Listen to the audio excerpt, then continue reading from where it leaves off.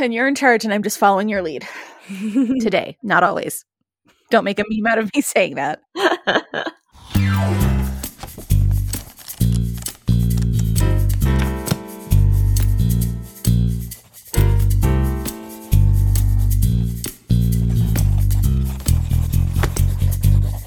Your mom writes books! Listen. This is Your Mom Writes Books. What's happening? I don't know. I'm Caitlin McFarland. I'm Charlie Ann Holmberg. And today we're here to talk to you about ideas. In our brains. Yes. That become books. The end. Get an idea, make a book. This has been Your Mom Writes Books. Thank you for joining us. Goodbye. Oh my gosh, we should start a podcast where each episode's 10 seconds long. That would be so funny, but annoying. I would not do that. That idea, you generated that idea, but I reject it. Yes. So I just gave a presentation on great ideas and where to find them at Storymakers. And so we thought that we would chat about this, and it goes along with our brainstorming episode. If you haven't listened to our brainstorming episode, listen to it. Listen to it. Listen to this one. Maybe listen to this one first. Look, this is great because a lot of, I know at least Apple Podcasts, which is what I use, goes backwards through time sometimes. And so you're getting this one first. Oh, yeah. Listen to this one. Listen to this one first and then listen to the brainstorming one. But if you didn't, that's okay. Yeah, that's fine too. We support you. Let me tell you, I still think about that centaur thing. Yeah, I think about it too, but mostly because I just edited that episode like 2 days ago. So. There you go. In our time, not your time. In our time, yes. Okay, so the first thing that I want to chat about is what makes an idea good. So I have an opinion on this, right? That I think a good idea is just an idea that makes you excited. If it's an idea that you're willing to write an entire book about, I think that's good.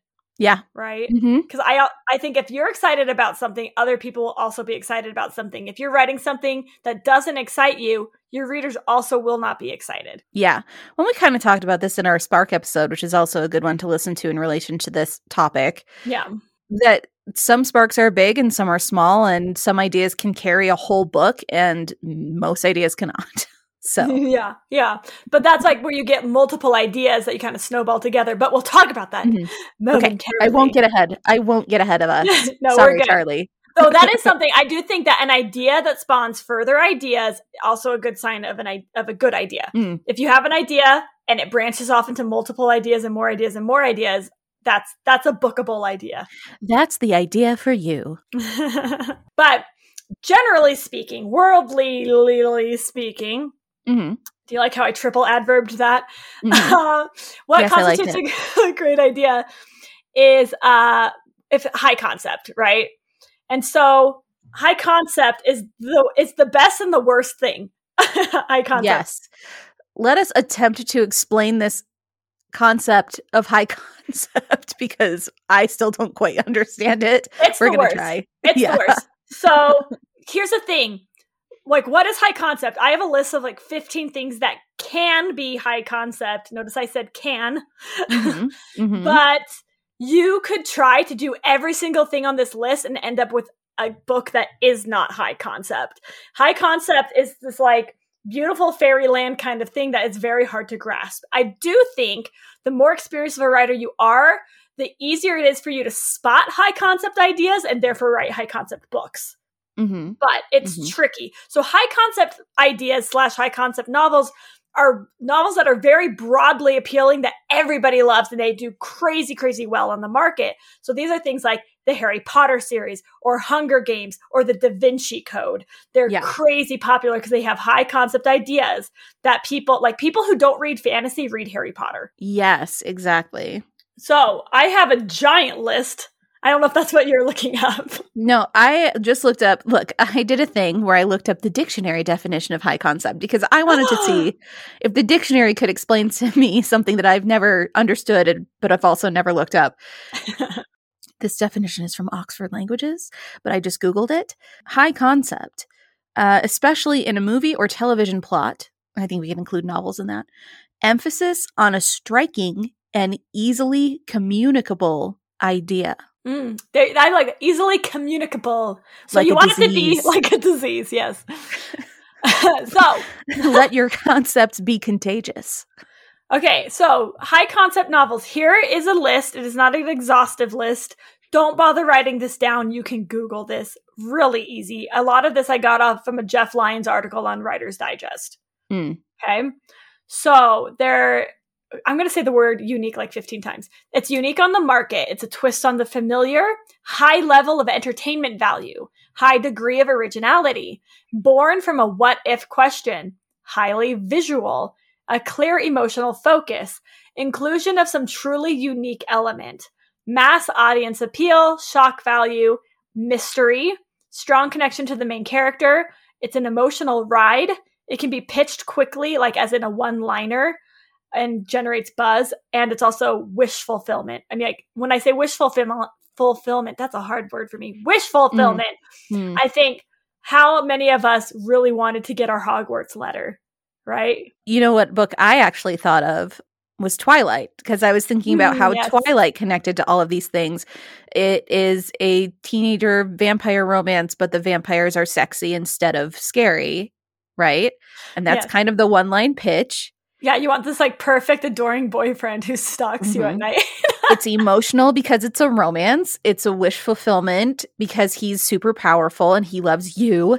And unique element because the vampires are done differently. Which Stephenie Meyer was the first person to do that. Twist on the familiar. I wasn't like a Twilight fangirl, but I did read the books. And so I feel like I have a semi-objective point of view of Twilight. I never hated on it, but I never super loved it. But I can see, and it mass appeal, obviously. Did I already say mass appeal? Mass appeal because romance.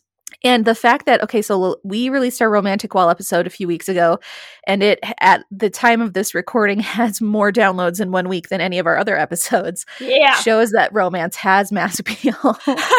So yeah, that's what should be on this list. Instead of mystery, it should be romance. Yeah. But also if you think about like Twilight, the idea of the vampire is inherently mysterious. Yes, true. And so I think that's interesting. I think it's interesting. And like, okay, so then let's look at Harry Potter. So then why is Harry Potter high concept? It's a wizard school, but Harry's a normal kid, so there's the mystery. Mass appeal because didn't we all when we were children wish that we would find out that we had magic powers? I did. Yeah. Oh yeah. And I mean, also like, so that's the wish fulfillment. Definitely strong connection to the main character. Like you're very sympathetic towards him. But he's also competent. Like once he's given the chance. Yeah, but Harry is interesting because I think part of his mass appeal also is that he's competent, but he's not the most competent. So we all relate to him because he's such an everyman character. Yeah, and storyline full of twists and turns or something like that. Yeah, I think that counts, but it's like also high level of entertainment value. All the different classes, all the different magic, all the things that stem from all the different magics, like that's entertaining. Yeah, and a one-word pitch, an 11-year-old boy finds out he has magical powers and has been enrolled in a magical school. Yeah. And also, like, I guess you could add on to that, also he's the chosen one and must defeat the Dark Lord. Yeah. Which well, I mean, you just say, like, this boy in a magical school defeated the Dark Lord as an infant. It's like, what? Yeah, it's all you could come up with like 50 one-line pitches for Harry Potter and they would all sound really interesting. Gosh, I think this is kind of fun and useful. I don't know, is there another high concept thing we want to pull apart really quick as to why it's high concept and then we can move on to other stuff? What about Supernatural? I actually thought of Supernatural too. No. We're it's high soulmates, concept, Charlie. The guys are hot. Oh, no. Well, okay. Mass appeal. Okay. So Supernatural and Harry Potter, I feel like are fantasies that non-fantasy lovers can get into. Right. But this is also something that's interesting is that, like, I would like to point out that even though I think that Supernatural was conceptualized by its creators to appeal to men, it actually appealed to women more. And the why of that is interesting to me. The mass appeal exists, but it mostly like every Supernatural fan that I know of is female. And I watched a lot of Supernatural, but like, okay, so I think the hidden world concept is part of mass appeal. I always like the idea that there's secretly magic. That appeals to me. I do think that the hot leads are part of the mass appeal to the female audience. They have, in their first couple seasons, they definitely have a big mystery thing because where did the dad go? Yes. What is the connection to the yellow-eyed demon? Yeah.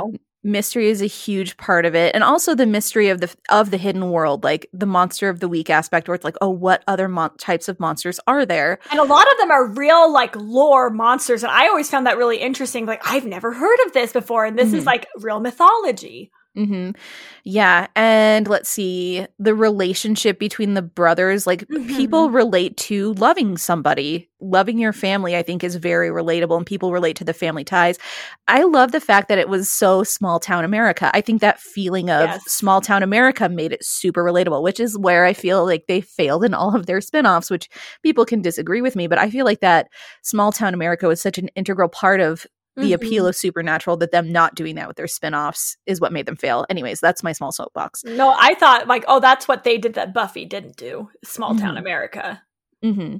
Yeah. See, what else makes Supernatural high concept? I mean, the pitch. Easy to pitch. Yeah. Easy to pitch. Two brothers drive around in a classic muscle car hunting demons, saving people, hunting things, the family business, right? Like that's it. That's it. That's their one-line pitch, saving people, hunting things, the family business. They definitely have moments of shock value for sure. Like, for sure. Yeah. For sure. Honestly, I really loved how they did Armageddon. Like death was so funny.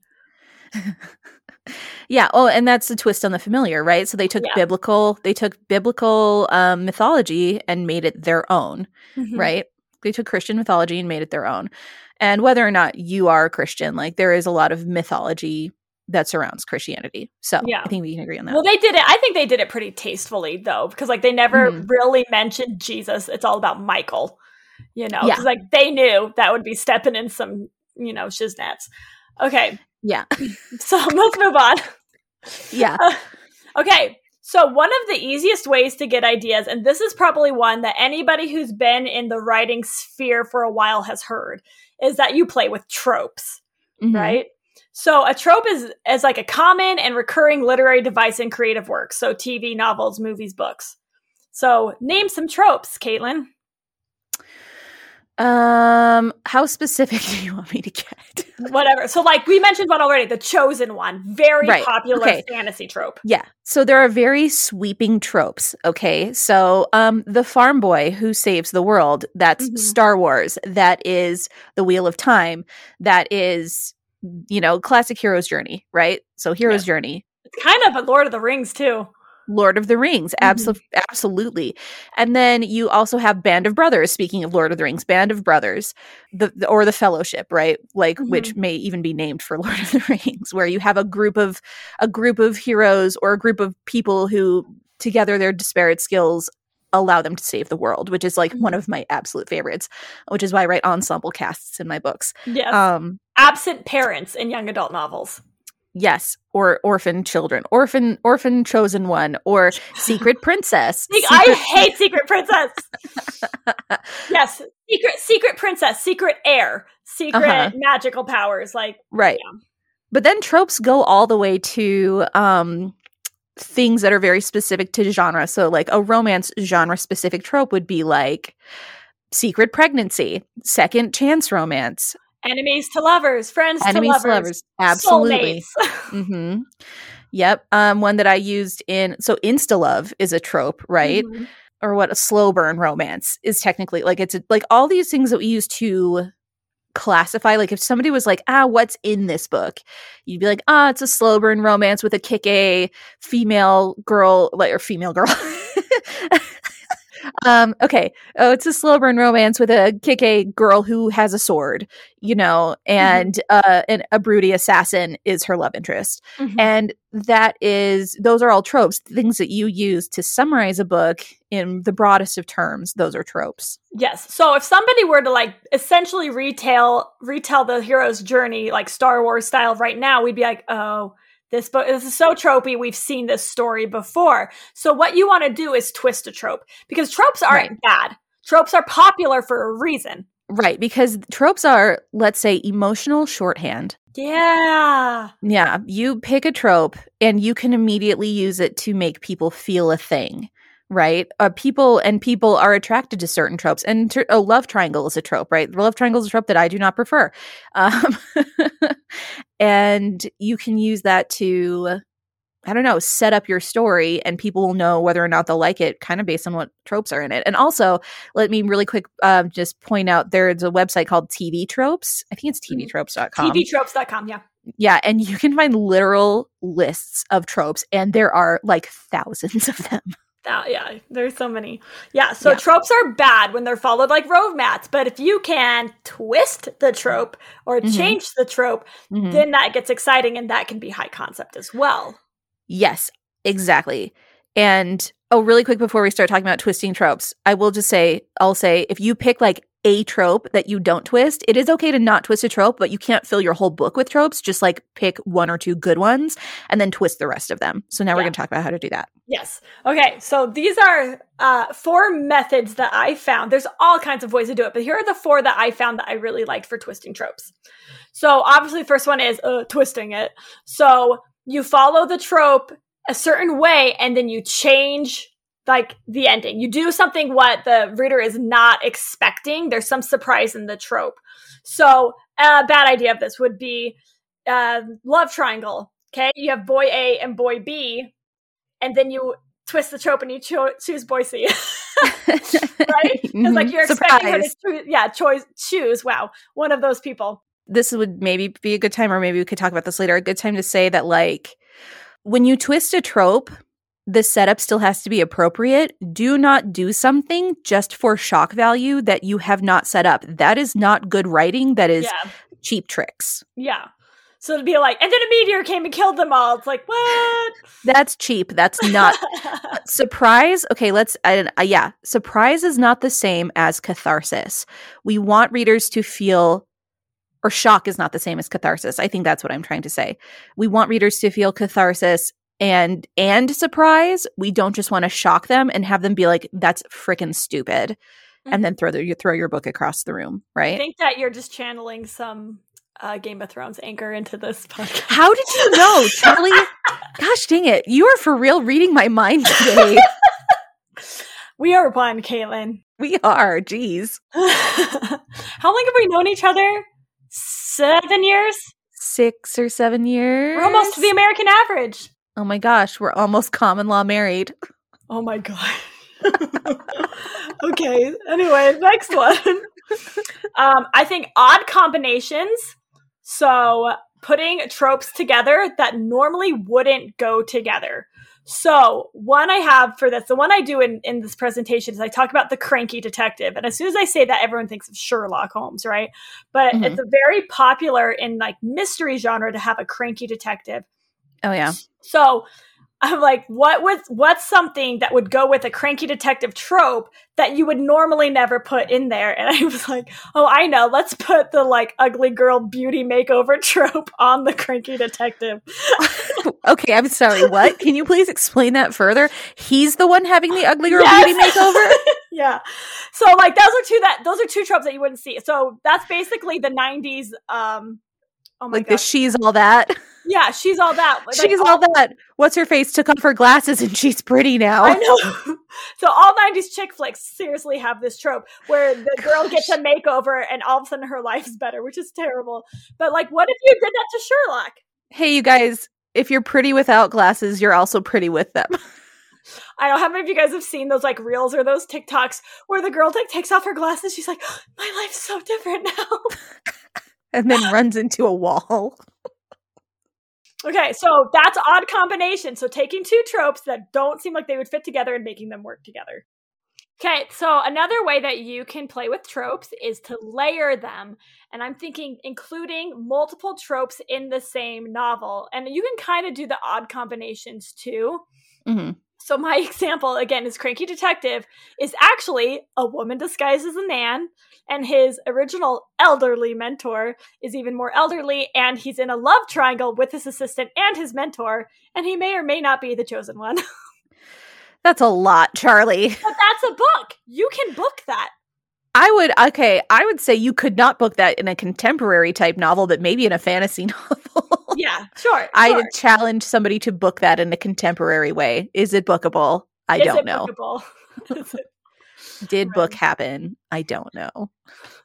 And then finally, I think doing a cast change. So I think a lot of times when we have tropes, we imagine a very specific kind of character fulfilling those tropes. Mm-hmm. So what if you changed the cast of those tropes? So my example was, what if the cranky detective is now played by a popular drag queen?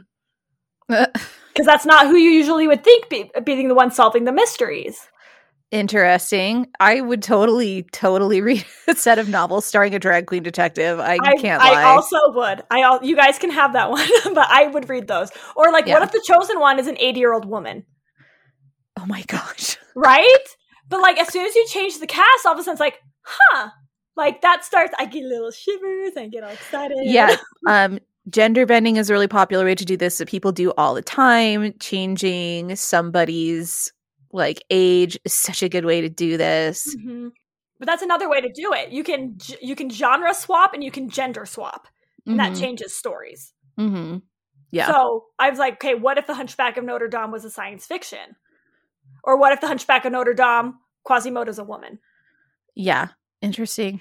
So definitely interesting things. There are a lot of people who do that. And that's a really good for a one-line pitch to say, oh, what's a classic novel? This is A Tale of Two Cities except with a girl, or Tale of Two Cities except it's a thriller, a modern thriller.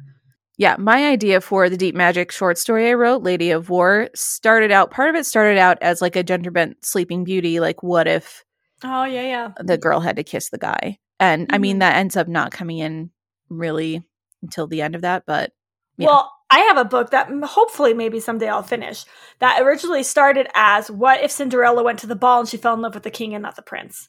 Yeah, I remember that one. Yeah, and so I have 10 chapters of it written, but if you look at it now, look at how it evolved and how it's written, you would never be like, oh yeah, this is a Cinderella story. You would never pick that out. But that is how it started. That is where I got the idea. Yeah, and so often these tropes are just jumping off points, and we end up going back and being like, we get so far into the character development and into the plot that it's you may even sometimes get to the point where you're like, this original trope doesn't really even fit anymore, and so you do away with it, or it just kind of disappears because it's masked by everything else. Yeah. I mean, tropes can literally just be starting points for your ideas, and your ideas evolve. They always change, they evolve. Revisions change things. That was a really dumb way to say that. No, I thought it was fine. One example that's currently popular is Sarah J. Maas's A Court of Thorns and Roses, which clearly started out as a Beauty and the Beast retelling. Mm-hmm. I mean, so many of those elements are present if you've read the actual fairy tale. But see, what she did then is, and I don't know, I guess spoiler, so skip ahead 15 seconds. If you want to read that, at the midpoint, it's transformed into that fairy tale trope where it's a girl has to go through trials to save the boy or to prove her worthiness for the boy. I mean, just that song. What is that song? Parsley, Sage, Rosemary, and Thyme. Mm-hmm, What's that song called? Scarborough Fair. Yeah, Scarborough Fair. That's a song about having to commit trials, having to succeed in trials to earn your loved one. It is, which is really interesting. Sell me a shirt without any seams. It's you're high maintenance. Let's go find somebody else. That is the trope. The trope is that they're impossible tasks. Mm-hmm. Yeah. Mm-hmm. So yes, famous authors are doing that. Do they do it well? But what's so funny is I've had 2 books that people have deemed as Beauty and the Beast retellings, and I actually didn't do that on purpose. It just happened that way. Oh yeah. And one of them, Will in the Wilds, I was like, oh my gosh, this has so many similarities to the classic Beauty and the Beast. The father, especially Disney's Beauty and the Beast, with the father not being all there. Okay, I can and living in the quaint village and. Okay, I could see, but see, this is something that okay, maybe you guys will judge me for this, but if something is a retelling of the Disney version of a fairy tale, I'm just kind of that's not a real retelling. Yeah, because Disney is a retelling. Yeah, Disney is already, you're retelling a retelling. I mean, it's fine, but it's something I see so often, which I just think is so funny that the Disney version of fairy tales are accepted as canon. Yeah. And I'm just this is not, okay. Or they say like, followed by Frost is gender bent Beauty and the Beast retelling because Smith is the Beast. That's a stretch for me. I don't follow. Yeah, it's like Ice Queen retelling. And I've actually looked up the Ice Queen story, and I'm like, the only similarity is that there's ice. But I could see a Snow Queen retelling more easily than. Are those two different stories? No, Snow it's Queen, the Snow. Ice Queen? It's called the Snow Queen. There's no Ice Queen. It's called the Snow Queen. What did I look up? I looked up the one where it's like some mirror shatters into a million pieces. Yeah, that's the Snow Queen. Oh, maybe I should actually read it instead of looking at the Wikipedia article. All right, next up.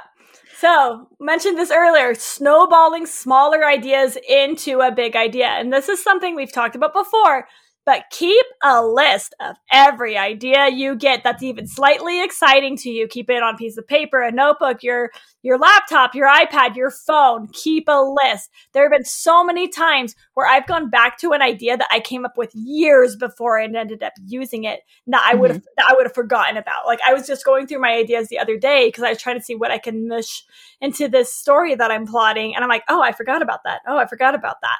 Mm-hmm. So you won't remember. I have also had that experience, and I keep mine in my notes app on my phone because nowadays too, with phones and with a lot of stuff, our data, like, they just move it to your next device when you get rid of it. So you can lose it. So be careful. So maybe, keep them also in a notebook or print them out every once in a while or something.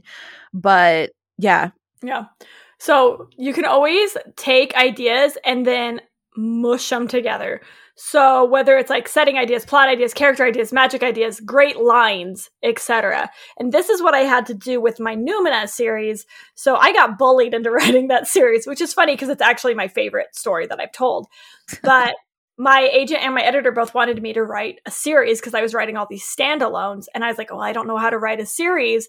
And so I went to my idea folder and I got all these I just wrote down everything in my idea folder that was currently interesting to me. And I smushed them all into a book. And so, wait, for clarification for people, what would you say is the difference between layering tropes and smushing them together? Well, some of these aren't. Like, one of the ideas I smushed together was an immortality switch. That's not a trope. Oh. So they're just like ideas I had. So like, it was an idea of I was like, what if somebody could turn immortality on and off like a trope? Not trope. Oh my gosh, like a switch.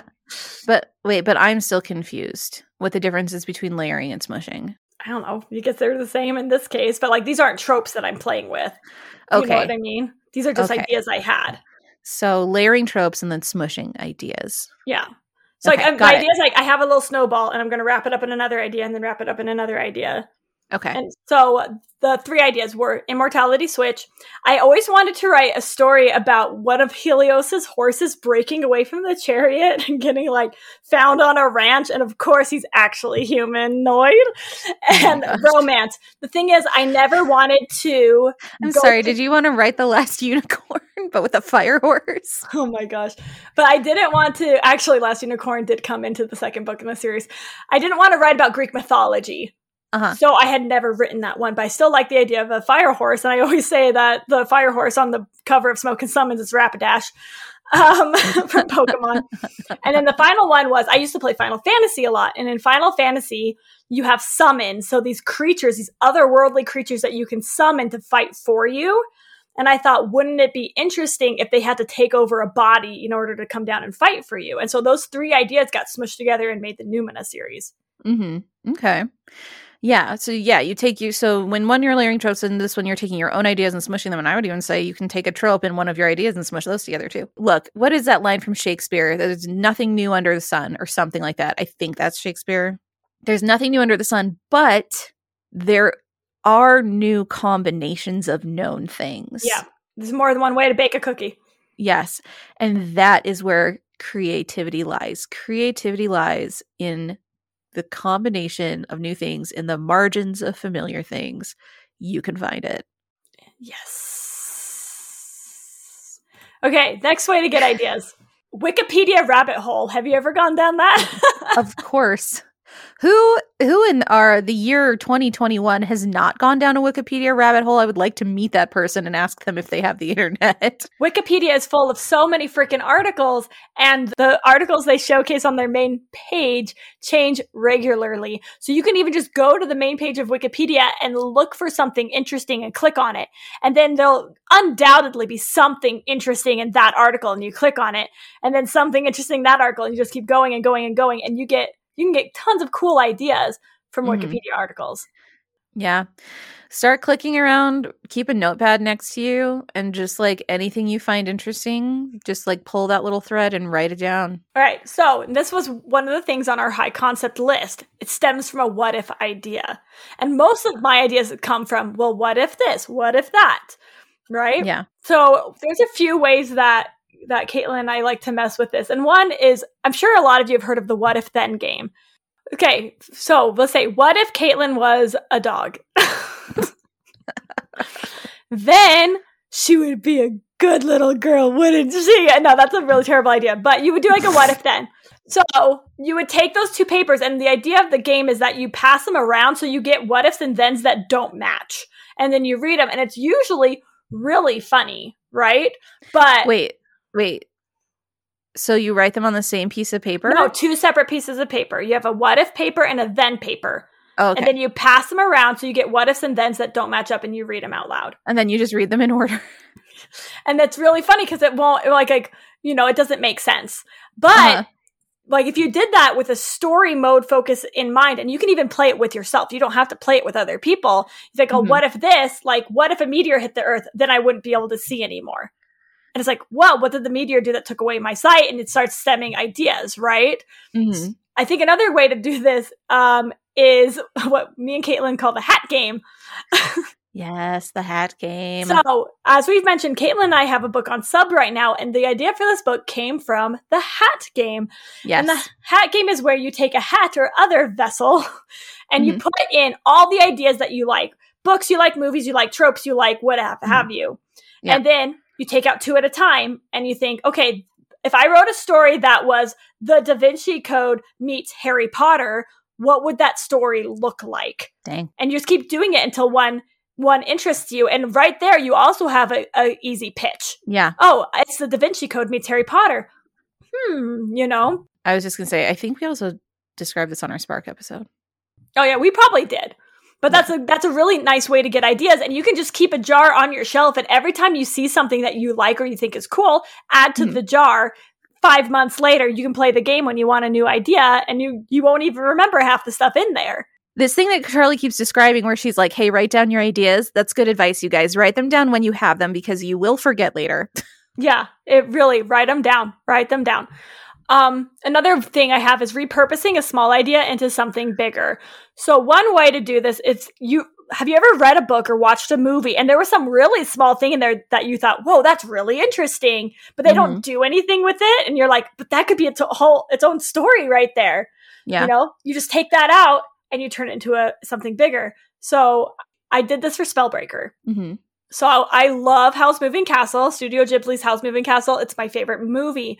And there's a line in Spellbreaker. And again, this is something I wrote down. And then like 3 years later, I turned it into a book. Mm-hmm. But there's a scene where Sophie goes up to the Witch of the Waste and she says, if you're so great, why don't you break the spell you put on me? And the witch says, I'm sorry, dear. My talent lies in casting spells, not breaking them. Mm-hmm. And I thought, wouldn't it be interesting to have a magic system where you can either cast spells or break spells? You can't do both. Yeah, that is really interesting. I always thought that the magic system in Frozen was something that was highly underexplored because it makes no sense. Mm-hmm. And what the heck face other kind of magic users are there in this world? Where does the magic come from? Why does it exist? Like every time I watch that movie with my kids, every time I watch that movie with my kids, I think these things again. Mm-hmm. And so if there is something some piece of media that you consume that raises these kind of questions in you that you feel like they never explore fully, take it, explore it, make it your own. That's such a good place to find ideas, I think. Okay, so other ways to turn a small idea into something bigger. I think the butterfly effect. So consider the ramifications of the small idea you have. Mm-hmm. The butterfly effect is essentially a butterfly flaps its wings on one side of the world and then it creates a hurricane on the other side of the world, right? Right. So butterfly affect your story. Or you change the scale. And I was like, okay, what's an idea I could use for this presentation? And I actually really ended up liking the idea. So change your scale. If you have a small idea, make it bigger. So say your small idea is a kid spilling a glass of water on his sister's painting. How do you make that bigger? Okay, well, obvious one could be an assistant is now spilling water on the master painter's painting. And you make it bigger by who that painting is for. Like maybe that painting is due to the local mob boss the next day, or the prince commissioned it, or something like that, and that makes it bigger. Or, and this is the one I liked, make it even bigger. What if a demigod spilled an ocean on another god's world? Oh my gosh. See, my brain went to what if the painter has powers that let her open portals to other worlds or trap people inside the paintings, and spilling water on it just opened a portal or freed a monster or something like that. Yeah. There's so many ways. There's a good way. See, we have the same prompt and we went different ways with it. Yeah, this is something that I've always kind of wanted to do with my friends, but we haven't done yet. I always think it would be kind of fun to take a writing prompt, the same one, and have like 5 different writers take the same prompt and then write a story and see what kind of different stories come from it. So there you go. If you have writer friends and want to have a party where you just sit around and write and don't talk to each other. Right. Yeah. So like there's a lot of anthologies that kind of go off of that, or they just have like, I think it's usually more of the same theme, not the same prompt. Yeah. But I have an anthology. I own an anthology. And the theme was like, well, it's your cow. And that had to be in like the first paragraph of it. It's like, well, it's your cow. And like, it's interesting to see where the authors took it. Yeah. Anyway, so I mean, let's talk about some obvious places to get ideas. Real life events, right? The news, newspapers, current events, hot topics, personal things that have happened to you or your friends' experiences. Caveat with permission. Others anecdotes with permission. Dreams is one. I've never gotten an idea from a dream because my dreams are, we know. Because my dreams are nonsensical or just about my kids or something random like that. Oh, I listen to, so I'm a writer, right? And a seamstress, and I play D&D, but you do? When it comes to the media that I consume, I almost 100% listen to true crime podcasts. True crime, some D&D real play podcasts, but most of my time is spent listening to true crime podcasts. And man, people have done bizarre things, you guys. There are bizarre things that have happened. Yeah, but that's kind of a rip from the headlines one. But yeah, I just I think it's a really good idea, good place to get ideas. I do not listen to true crime because I think that's a really good place to get ideas, but I don't listen to true crime because anxiety. Like, I don't want to know about all these absolutely horrible things that people do to each other. Like, I need to pretend like that doesn't exist because I will just lay awake at night and panic. Yeah, I have had to stop doing things before. I've had to take breaks before because I know when I'm getting anxiety attacks at night, it's time to take a break from true crime. But actually, I get it more from like fictional crime. Like I had to stop watching Criminal Minds. Even though I love Dr. Spencer Reid. Dr. Spencer Reid forever. I don't even know what any of this is. I've never heard of this. It's a like crime of the week TV show. But no, if you ask yourself at any given moment, I wonder what Caitlin is doing right now, the answer is 90% likely to be listening to a true crime podcast. Oh man. So, yeah. And then there's always Write What You Know, right? And it's like, well, my life's so boring, but I feel like there are pieces you can use. So I'm writing a contemporary romance right now, where I'm supposed to be. And it's like, I made the main character a technical writer in a job that, like, I took 2 real jobs that I used to have and smushed them together. And she's a technical writer there. And I don't have to look that up because I was a technical writer. And I made her be in the roller derby because I'm familiar with the roller derby. And like the guy she dates is a tabletop gamer because I'm familiar with tabletop gaming. Yes. And, and that is, I think real life is such a good place to get ideas for characters because that will make them more relatable. And I think I think real life is probably the best place to draw inspiration for characters. And then the weird recesses of your mind is where you go for plot and world building and that kind of thing. Yeah. You know, it's funny. I'm like, I have Write What You Know, and on my list, I have Write About Your Insecurities. And I actually had somebody email me the other day, rudely, saying like, why do all your characters think that they're not lovable? And I'm like, they don't all think that, but it definitely has been like a slightly recurring thing. But it's like, that's because that was like one of my biggest insecurities, like growing up, you know? So of course it's going to show up in like my books. But I mean, you can write about your job, your opinions, your expertise, your family members' expertise, your insecurities, your strengths, your weaknesses. You can write about being a mother, being a friend, being a sibling, being, you know, bored at work. I actually think this is something I want to bring up where you can find funny things in the mundane. First of all, The Office and Parks and Rec are such good examples of people loving the mundane. Yes. Right? And twists on the mundane. But also, like, think of the most, I'm going to say, the most memorable and insidious villain, one of them, that I have ever read in my life is Dolores Umbridge from Harry Potter. And she is not a Dark Lord. She is your terrible boss. She is the teacher who makes you hate school. We all know a Dolores Umbridge, right? And it's not because she is some high concept. I mean, she is high concept, but it's not because she's some crazy, insanely powerful villain. It's because she is the villain in all of our lives. Ooh, that is a good quote. Thank you. No, that's a good point, though. And you can start a book with character. A lot of people, they get the idea of a character first, and then they write a book about that character. So, you know, if the character of your old life you want to write about, or I think it's totally fine to Mary Sue a book. And when I say Mary Sue a book, it's when people write stories that are secretly about them, and they're like the cool person and they get to do all these things in the novel they don't get to do in real life. But sometimes that works. Patrick Rothfuss has come out and said that he Marty Stewed Name of the Wind. You know? Like, if that's what you want to write, do it. Ask yourself, who interests you? What kind of personality have you yet to write? Or take the last book you wrote. I'm going to start doing this, I think. Take the last book you wrote and figure out who's the exact opposite of that protagonist and write about them. Yeah. I will say, so Mary Sue is when you self-insert. It's like, this is who I want to be. This is my fantasy. I am the star of this book, which I think everybody's first book is always a Mary Sue book. Oh, yeah. I would just say, like, my only word of warning with that would be, like, because Patrick Rothfuss is obviously a guy who knows what he's doing pretty much. They have to have flaws. Like, you can't, don't Mary Sue a book in the way where your character's perfect and everything actually always works out for them and they never have to struggle. Which is what we talked about in the last episode. No, not 2 episodes ago? I don't know.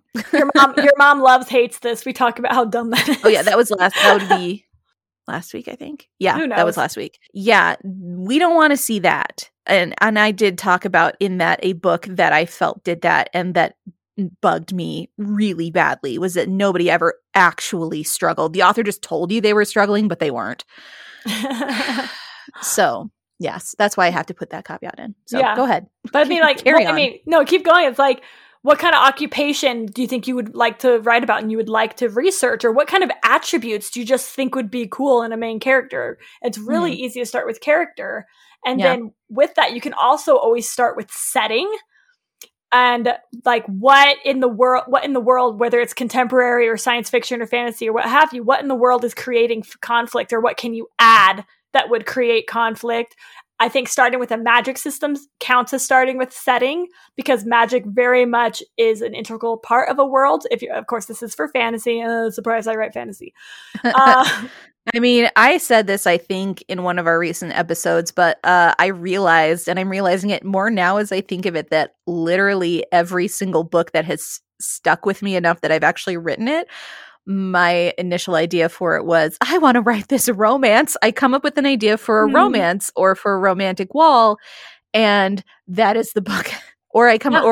So Soul of Smoke was a direct response to the insta-love trope that I saw in Twilight. And I was like, why do they love each other? I want to write a book where people have a reason to love each other and then they actually have to fall in love anyways. And that was the seed that drove me to write the dragon books. Yeah. And in the series I'm working on right now, it was the idea of this romance between two characters, one of whom isn't even going to be in the story until like the middle of it. Yeah. She called me up and she's like, Charlie, I'm writing the second book. Yeah. Well, yeah, I was like, well, I initially was like, Charlie, I'm writing this book. And then I started writing this book. And then I called Charlie and I was like, Charlie, oh no, I started the second book. I have to write the first one. But yeah, it's a romance. It's the romance that drives me to write. It's true. It's really good too. Oh, thank you. I get to read a smishes of it. Someday. I think a lot of my stuff starts with magic. Like magic is one of the first things I think of in fantasy novels. So that's really where my brain often goes. Yeah. Another thing is there you can dig into history, and this includes mythology. And just because you get an idea from history doesn't mean you have to write a historical, okay? No, correct. But again, Wikipedia rabbit hole, you can watch documentaries or watch and read historicals, explore eras that are interesting to you or eras you know nothing about.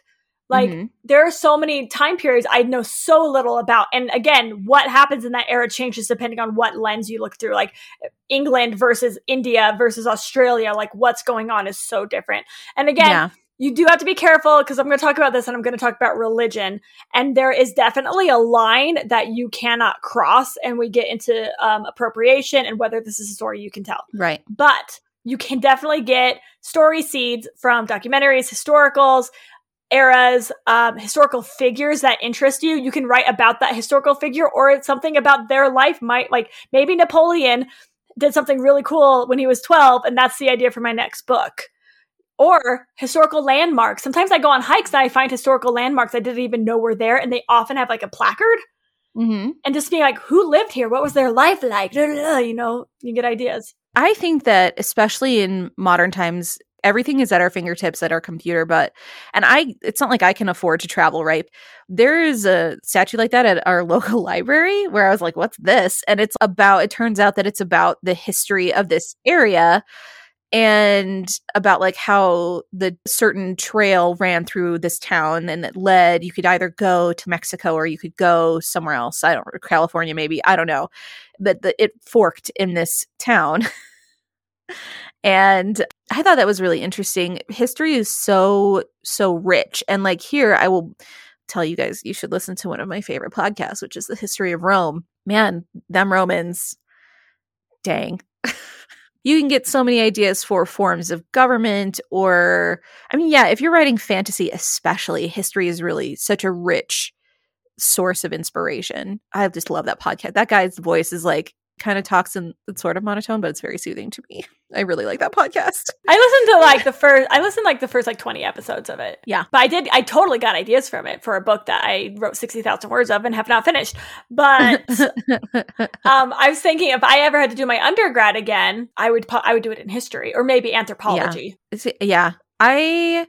I liked my linguistics major, but I think that I think a history major with a linguistics and anthropology exploration would be, would be very cool. Yeah, I would totally do that. And then there's like unpopular myths and unpopular fairy tales you can totally get ideas from because we all know the super popular ones. We all know Cinderella and Sleeping Beauty and The Little Mermaid.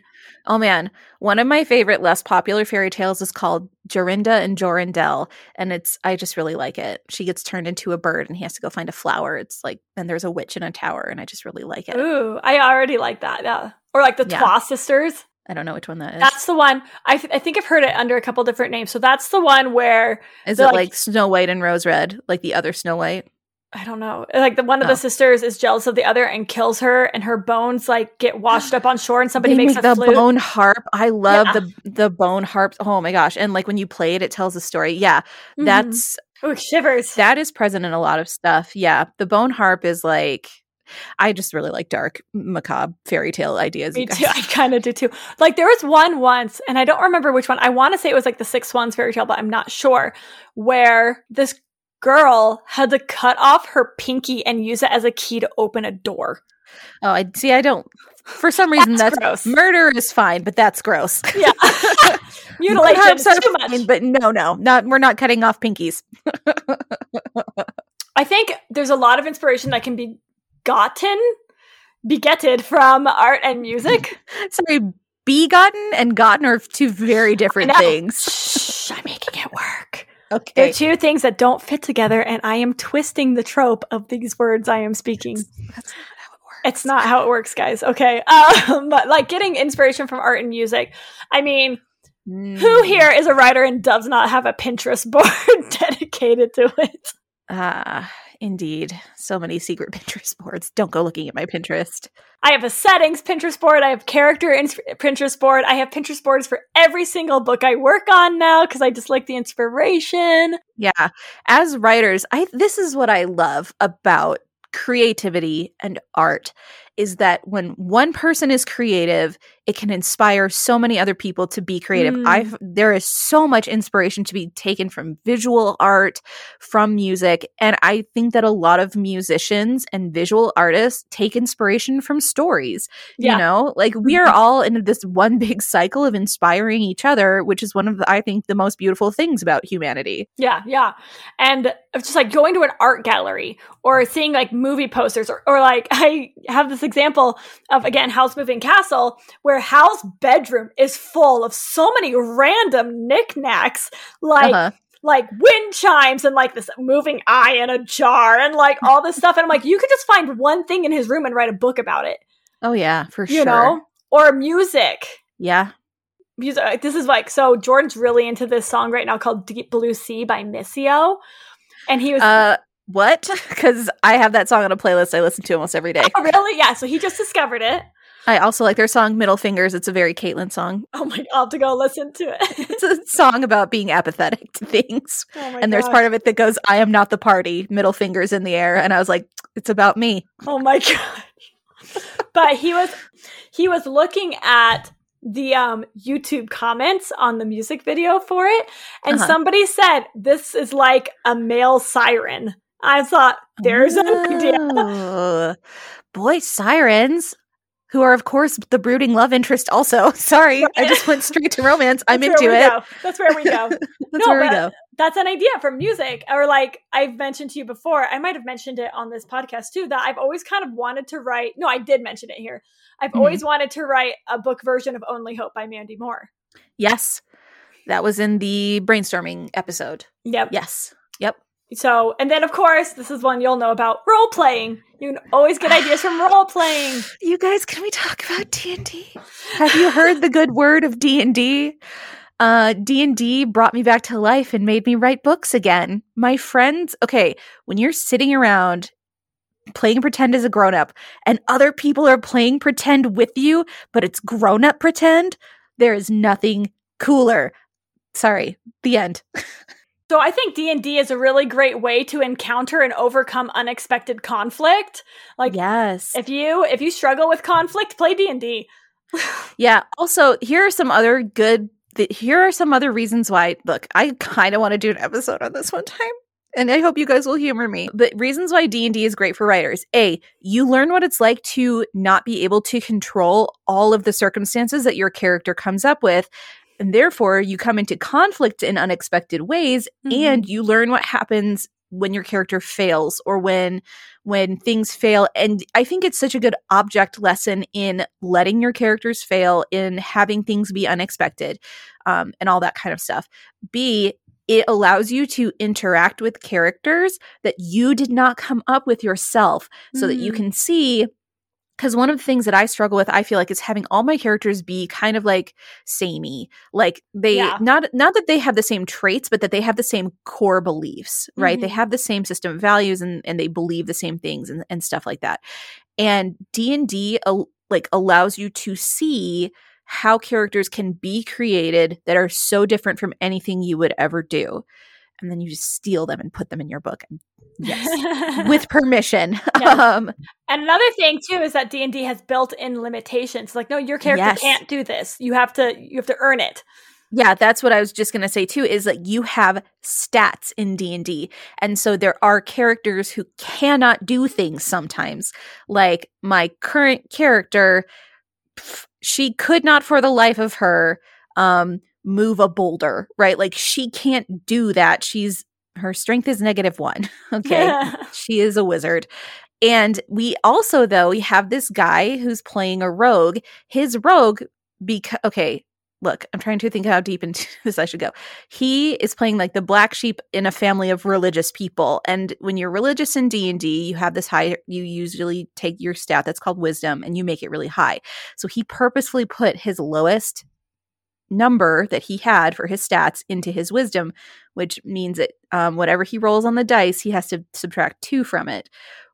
In essence, what this means now that our characters are pretty high level is that, so my wizard, there are certain spells where you have to roll a wisdom roll to not have the spell cast on you.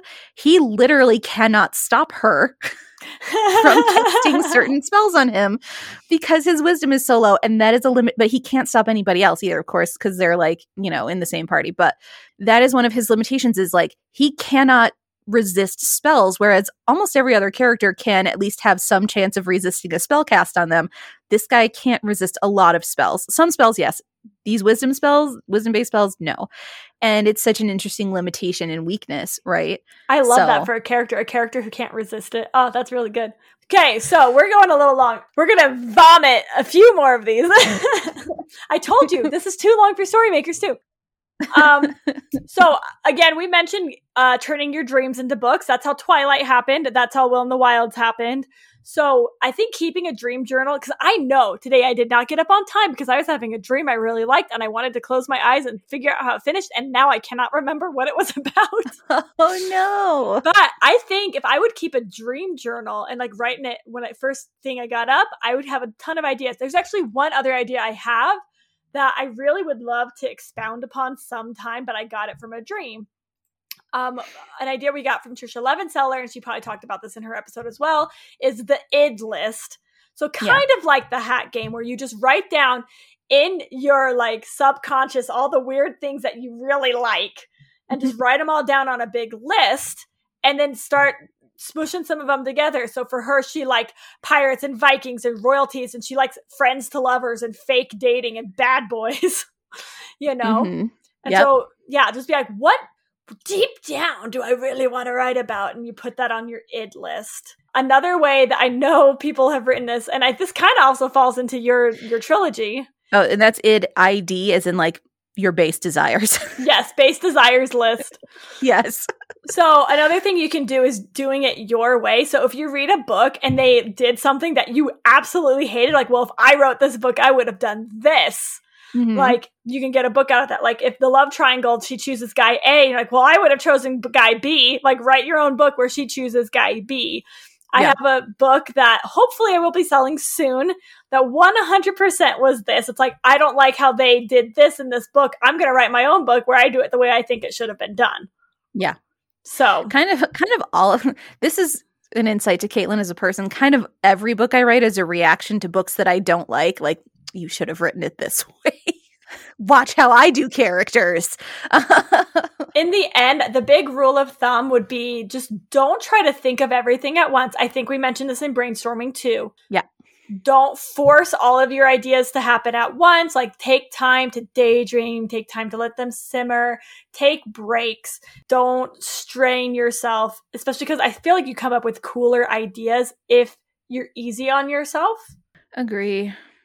Well, that was a lot, you guys. I have even more, but I skipped it.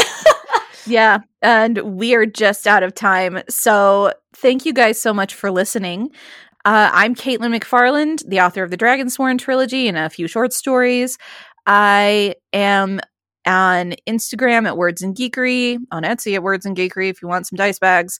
I am on Facebook at Caitlin H. McFarland author. I don't interact a ton on there. Mostly, look, I've got to tell you, if you started following me, you might have noticed this. I'm terrible at social media. I don't really get on it very much, and it might take me a couple of days if you message me or something or comment, but I will eventually respond to you probably. And so that is where you can find me. I am Charlie N. Holmberg. I am the author of the Paper Magician series, Veins of Gold, and several others. You can find me on Twitter, Facebook, and especially Instagram at CN Holmberg. And you can now find me on YouTube, and I am under Charlie Holmberg Music. That's all right. Charlie just released her first song. I guess it'll be a few weeks ago now. It's at the end of April. But yeah, you guys should totally check it out. Charlie's a very fun musician. Yeah. My serious songs, it's Digital Love. And by the time this comes out, Not Alone will be out too. Mm-hmm. And so those are like my more serious music. And then if you want to see my not serious music, you can see me singing my bad reviews on my Instagram account. Which is really fun. Thank you. Yeah. Oh, and you can find the podcast if you want to follow the podcast and get updates. We are on Instagram and Facebook as Your Mom Writes Books. Indeed, indeed. Oh, crap. I need a pun. Also, you can email us with any questions, comments, whatever you have at yourmomwritesbooks@gmail.com. What's your pun, Charlie? I'm trying to think of some way to make it about tea, because it kind of sounds like idea. Okay, what do you call a cliche young adult novel that you don't want to read? What? A nope trope. Uh-huh. That's the best I got. That's the best I got, given the time I have. Good one. Okay. Thank you guys as always so much for listening, and we will see you. Well, we drop on Tuesdays, which I don't think Charlie said this time, so I'll say it. This podcast drops every Tuesday. Please rate, review, subscribe if you like our content, and we'll talk to you guys next week. Goodbye. Bye.